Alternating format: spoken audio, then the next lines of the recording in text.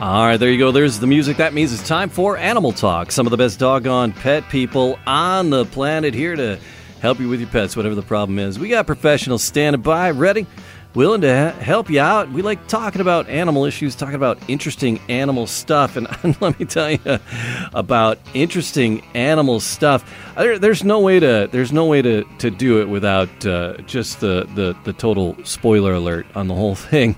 The last diving horse in America, picture, if you will, the Atlantic City Boardwalk, and horses and people together diving off of platforms into basically a puddle of water for people's entertainment.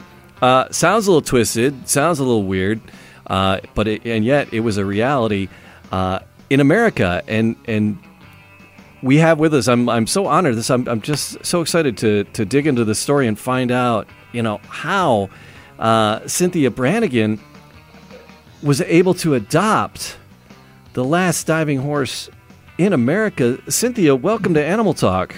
Thank you. Thanks a lot. So, Cynthia, you've done so many things. I mean, you've been involved with animal advocacy for lots and lots and lots of years. We don't want to put dates on it, but lots and lots of years. And you get involved with greyhounds, and you just shared with me before we went live that you're bringing another greyhound into the fold just this week.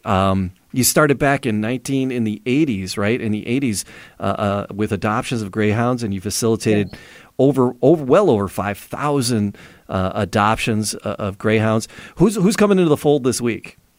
Well, it's going to be this weekend, and it's a dog known as Jamie. His racing name was Kelso's All for One. How they got Jamie out of that, I don't know. But we happen to have his mother, Kelso's Wanda, and it's reuniting, mother and child reunion. So Jamie will become Jamie Branigan. I like just like Jamie Flanagan over here.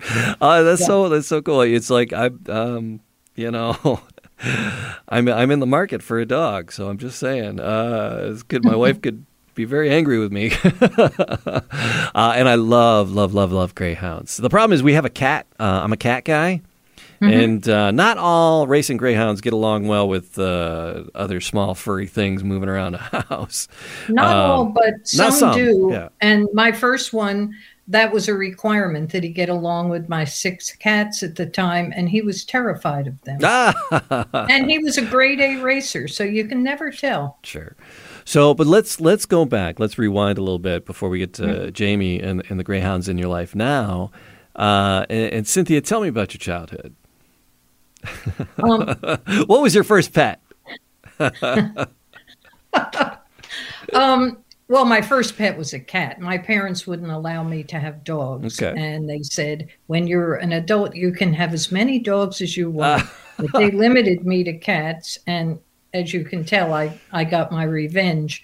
But cats, and just always drawn to animals. I am an only child. Maybe that was part of it. And I think the thing that was, I had an incident at boarding school where I tried to save a mouse, and the headmistress didn't really take too kindly to that. So that strengthened my resolve that this must be the right thing to do, since she didn't care for it.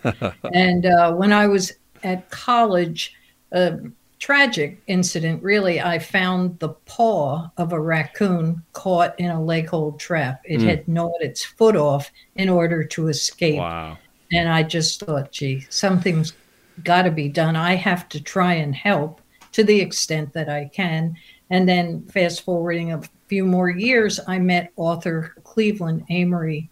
And at the time, he was known as the founding father of the animal protection movement, the modern animal protection movement, because he used to talk about it used to be relegated to little old ladies in tennis shoes. Sure. And he wanted to put cleats on the little old ladies.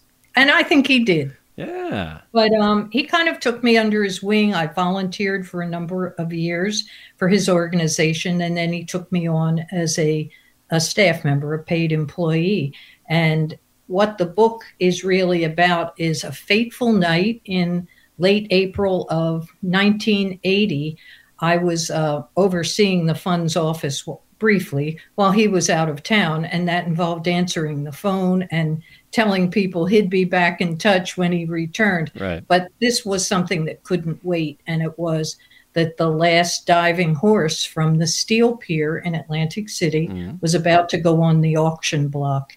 And one had already passed through that portal, never to be seen again. And it is thought that he went to a slaughterhouse. And when you think about this, was the iconic act of Atlantic City. Right. Everybody who went to Atlantic City, even if you didn't care about horses, you just had to see the diving horses. They were there from 1929 to 1978. Wow. And yet, when the pier was sold to Resorts International, they didn't care about the horses.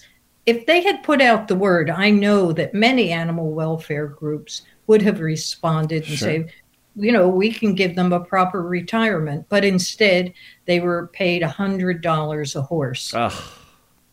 Like that makes a difference to resorts, right? Resorts International, who bought it. So one was already gone, and I heard about the horse named Gamal. I told Cleveland when he returned, we have to do something. And he said, of course we'll do something. And he gave me a literal blank check and sent me down to the auction. And I, of course, had the winning bid. Wow. Well, so, and then what the horse was Gamal? Gamal. Gamal.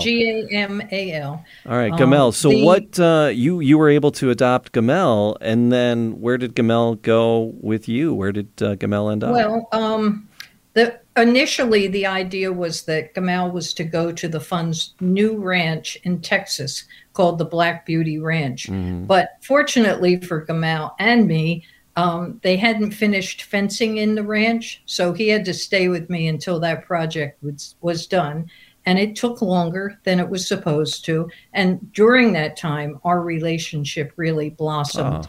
And I thought, gee, this horse is 26 years old. Should he really be traveling to Texas in the heat of the summer? That's how I made my case. Yeah. And Cleveland was very soft-hearted, underneath the gruff exterior, very soft-hearted.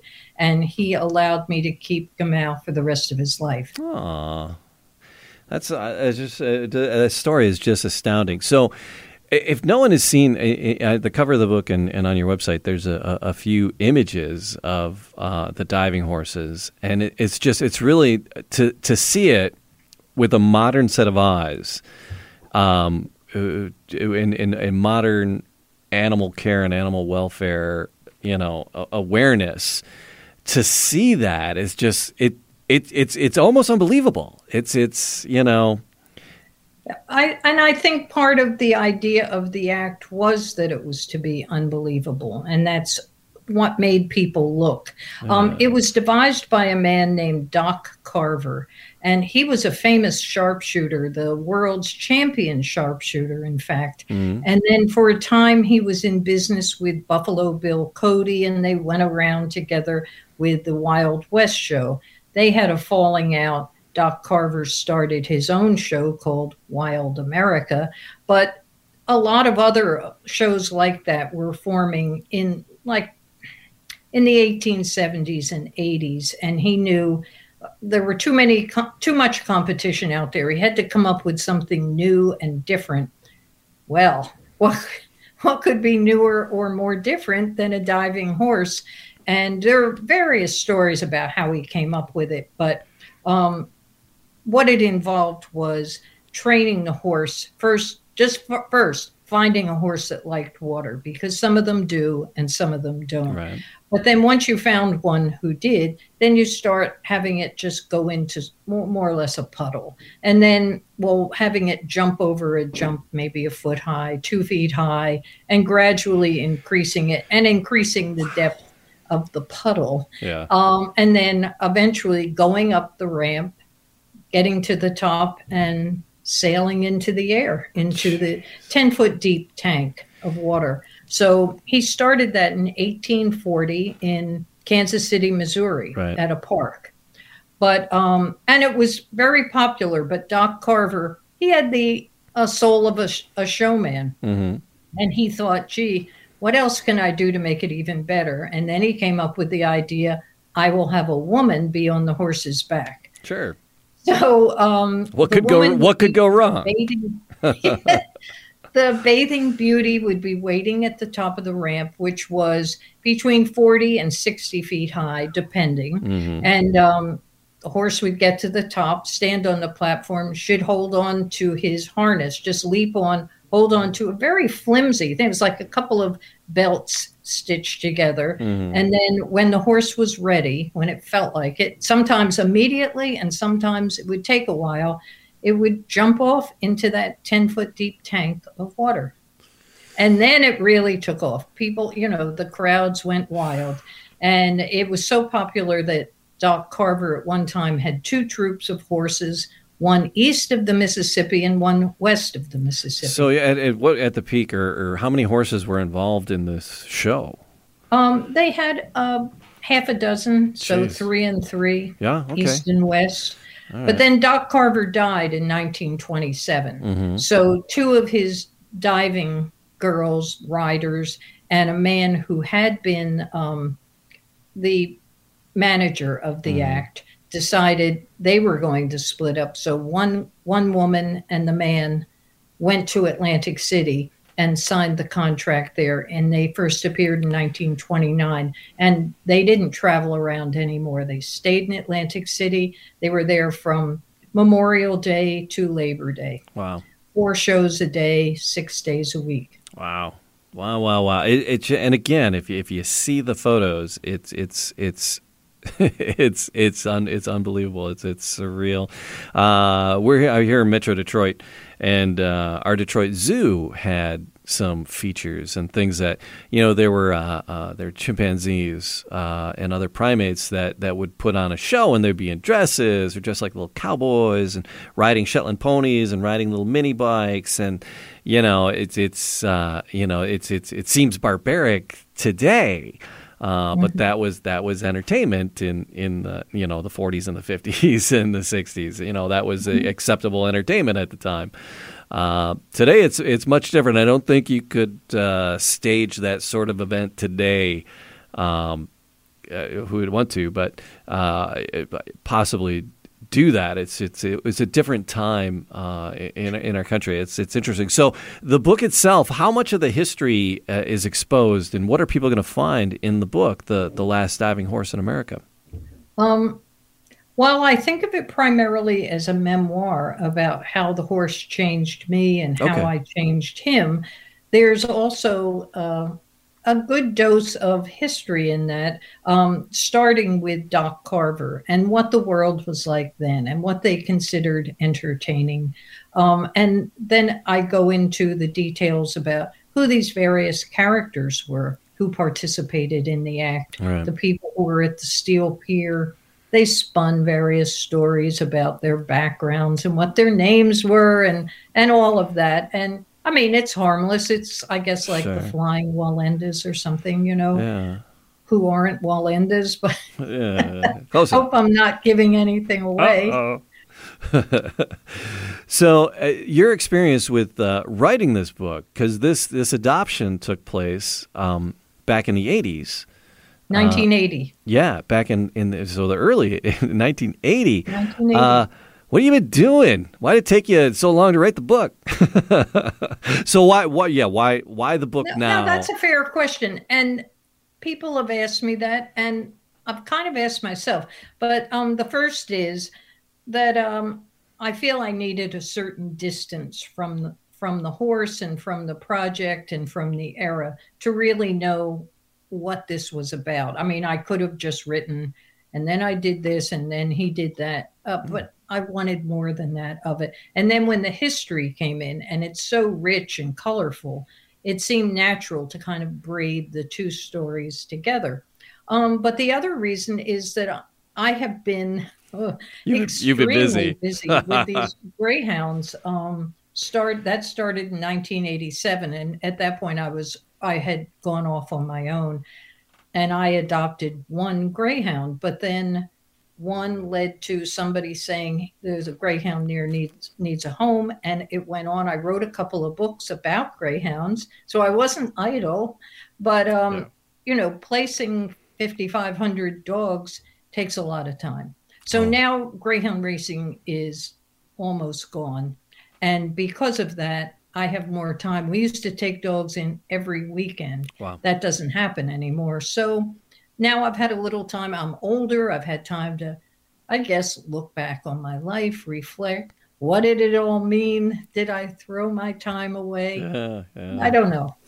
So you were involved with some other, would equine be the right word? Some burros and some wild horses or Mustangs as well? Yes. And so the reason why the Fund for Animals in Cleveland Amory bought the ranch in Texas was because they were involved in a very important project of rescuing burros, first from the Grand Canyon and then from Death Valley, several other public lands in the West, Bandelier National Monument. It was a big deal at the time. Why did they need to be rescued? What was wrong with their environment? Well, the Park Service said that the animals were eating native plants, and they had to be shot. There was no other way to do it. You have to kill them to save them. All right, so to save the plants, we have to kill the burros.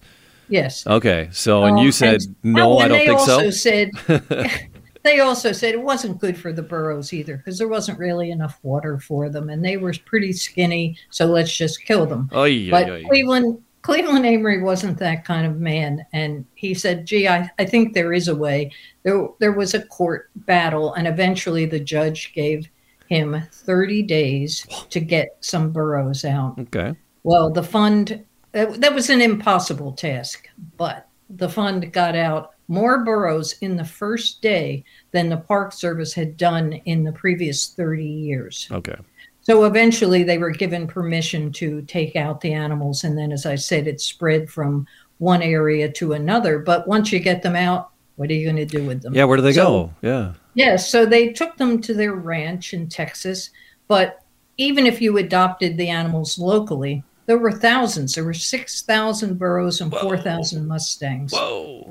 So Cleveland appointed me to set up adoption centers around the country because he had made a plea. If you have a farm and you'd like to help, let us know. So people all over did. They raised their hands. Gee, I have a nice spread. I could use some burros and, help find homes for them. So I would go from farm to farm and talk to people about what's involved with adoptions and how you should screen people and how to take care of the animals, which I learned this on the fly. Sure.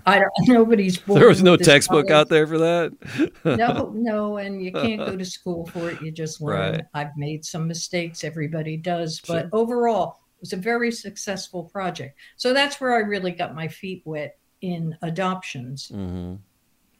And then what was the precipice for greyhound adoptions and getting involved with that? Because you adopted one fella yourself? Is that how it all started? Yes, it all starts with one. It always starts with one. And his name was King. His racing name was Low Key 2, TWO. And he had been in several different homes and kept getting returned for one reason or another. And I ran into a woman who knew that my dog had just died and said, here's a dog who really needs a home. Can't you help him? Yes. So I did. But then I found out there wasn't a network of greyhound adoption groups at the time. And many greyhounds met a very sad fate when they were finished racing, because the racing people, for reasons unknown, didn't think that people would want them as pets. They thought of them as racing dogs. Some of them were very nice racing dogs, but racing dogs. Right. And I didn't invent the idea of greyhounds as pets, but it was apparent to anybody who had one that they were more than just racing dogs. They were that. They were and are fantastic athletes. But they're so amazing in that they transition very easily to, being on your sofa, draped across a pillow. Yeah. It's amazing. They acclimate to the couch very well. very well. Yeah, I've had friends that have had greyhounds and whippets, and I'm enamored with both of them. And yeah, it's I but it's work, right? So adopting, what do you need to know if you're thinking about adopting a greyhound? What are some of the pitfalls? What are some of the benefits of bringing one of these guys into your life? Well, nowadays there are more people who want them than there are retired racers. And when I started, there were tens of thousands looking for homes. So things have really changed in 33 years, very much so. That's a good thing? Well, yes and no. Yeah. Yes and no. I mean, that's a program in itself, I'm afraid. Yeah. But this is what we're dealing with now, fewer. So what you need to know if you think about adopting a greyhound is a fenced yard is a good idea. And if you don't have a fenced yard, you can never let the dog off lead unless it's in a fenced yard, because it will run and run and run, and that'll be the end of it. Very few ever come back. Right. So that's the first thing. You want to be careful, too, if you do have small animals, even though they might be good with your cat in the house. If the cat somehow was outside, then the dog tends to see it as, the little fuzzy stuffed rabbit that they chase around the racing oval. So you need to be careful of that. Okay. And they're sensitive dogs. These aren't rough and ready, let's wrestle on the living room floor kind of dog. They're elegant, they're muscular, they're very, very intuitive almost. They seem to sense your feelings and, do their best to be companionable. So that's the upside and the downside, perhaps. Right. So the blanket rescue that you work with is Make Peace with Animals. Is that where the greyhounds and your other work goes on? What's happening with Make Peace with Animals? Well, we're still taking in greyhounds. We're getting a couple surprise dogs this weekend. Sure. And last weekend we took in 5. So they're still out there. And over this many decades, I've developed a good relationship with the racing people. And so they still get in touch with us when there are some that have either retired as racers or, as is the case this weekend, one of the dogs we're getting is 8 years old. She had been a brood, had a couple of litters of puppies. And so she's finished with that work. So one will be 2 years old and kind of a washout at the track, and the other one is 8 years old, did very well at the track, and then had her 2 litters. All right. So where is racing? From what it's in Florida. Is it limited to Florida?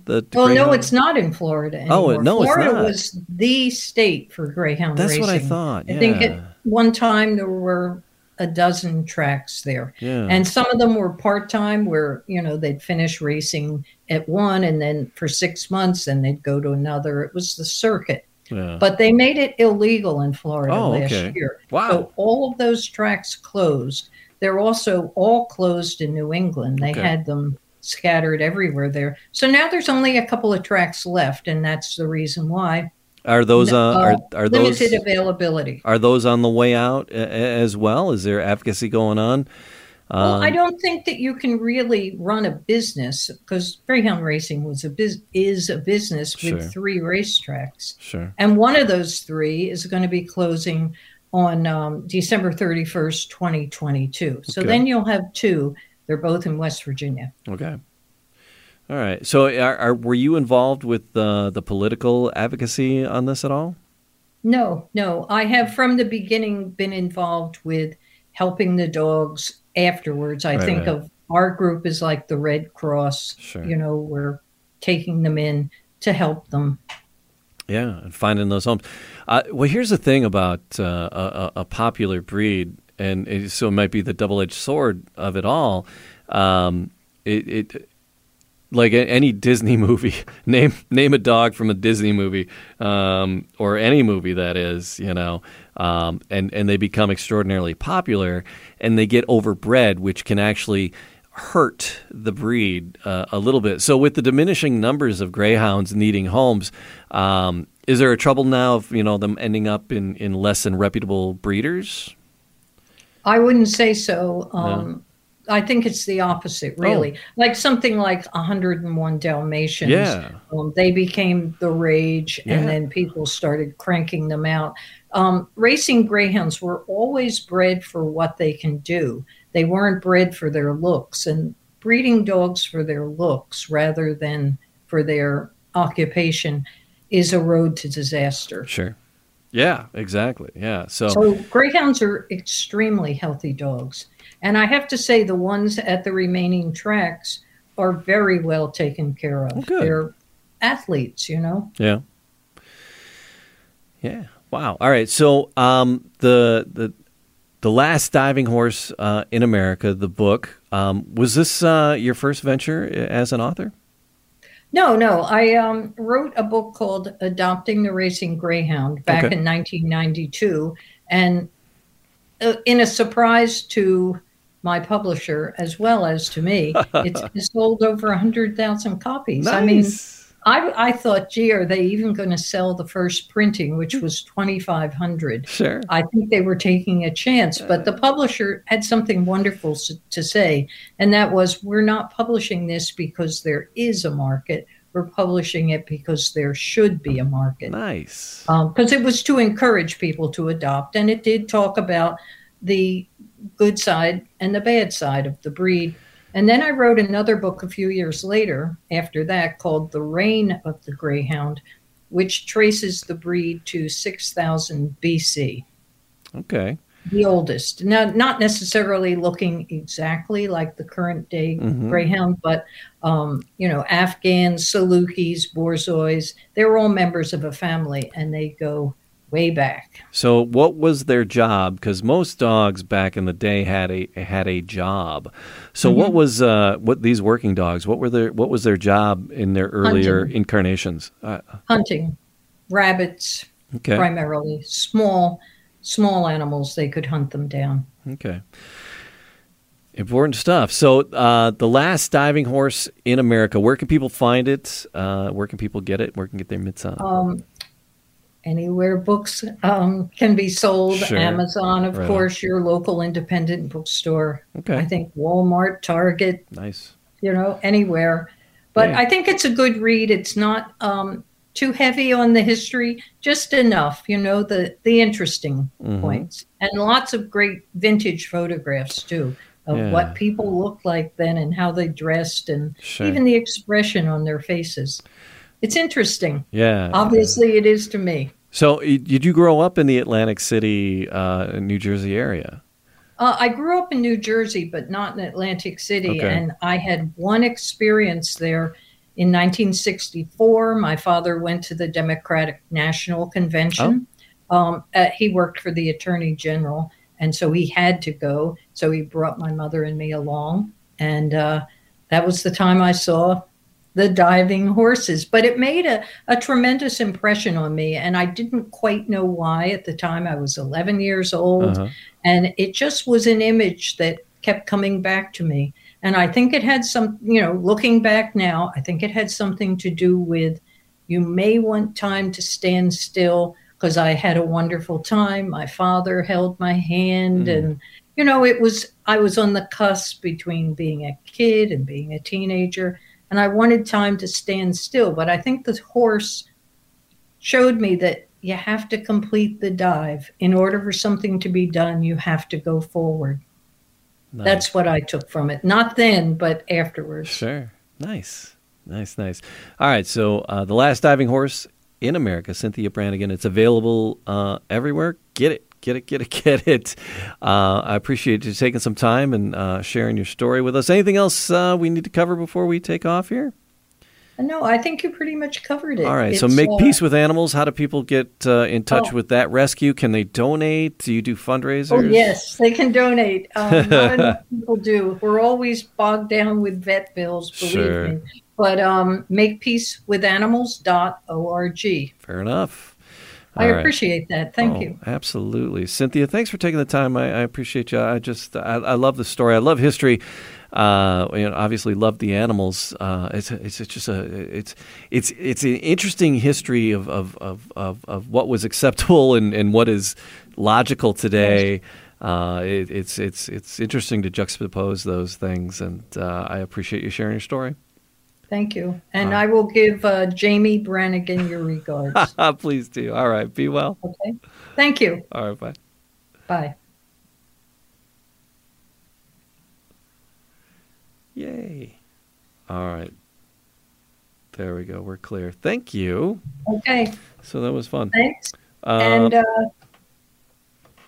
you asked some really good questions. I appreciate it a lot. Oh, well, thank you. Yeah, no, it's just I'm enamored by the greyhounds. I just love them critters, And then the horse is just wildly fascinating to me. So thank you. That Gamal was an amazing horse. I still think. I mean, I haven't had thousands of horses, but I still think he was different, and he tested me and. Yeah. Did you get to ride him, or you hung out, or no? He wasn't a riding kind of horse. I did, okay. But mostly, we just went along together. We went in the Delaware River together on a regular basis. Near Washington crossed the Delaware. Yeah. Oh wow. He wanted to get out in the middle, and I had to tell him I don't think so. Oh, good Lord! Let me restart the recording. Where am I at?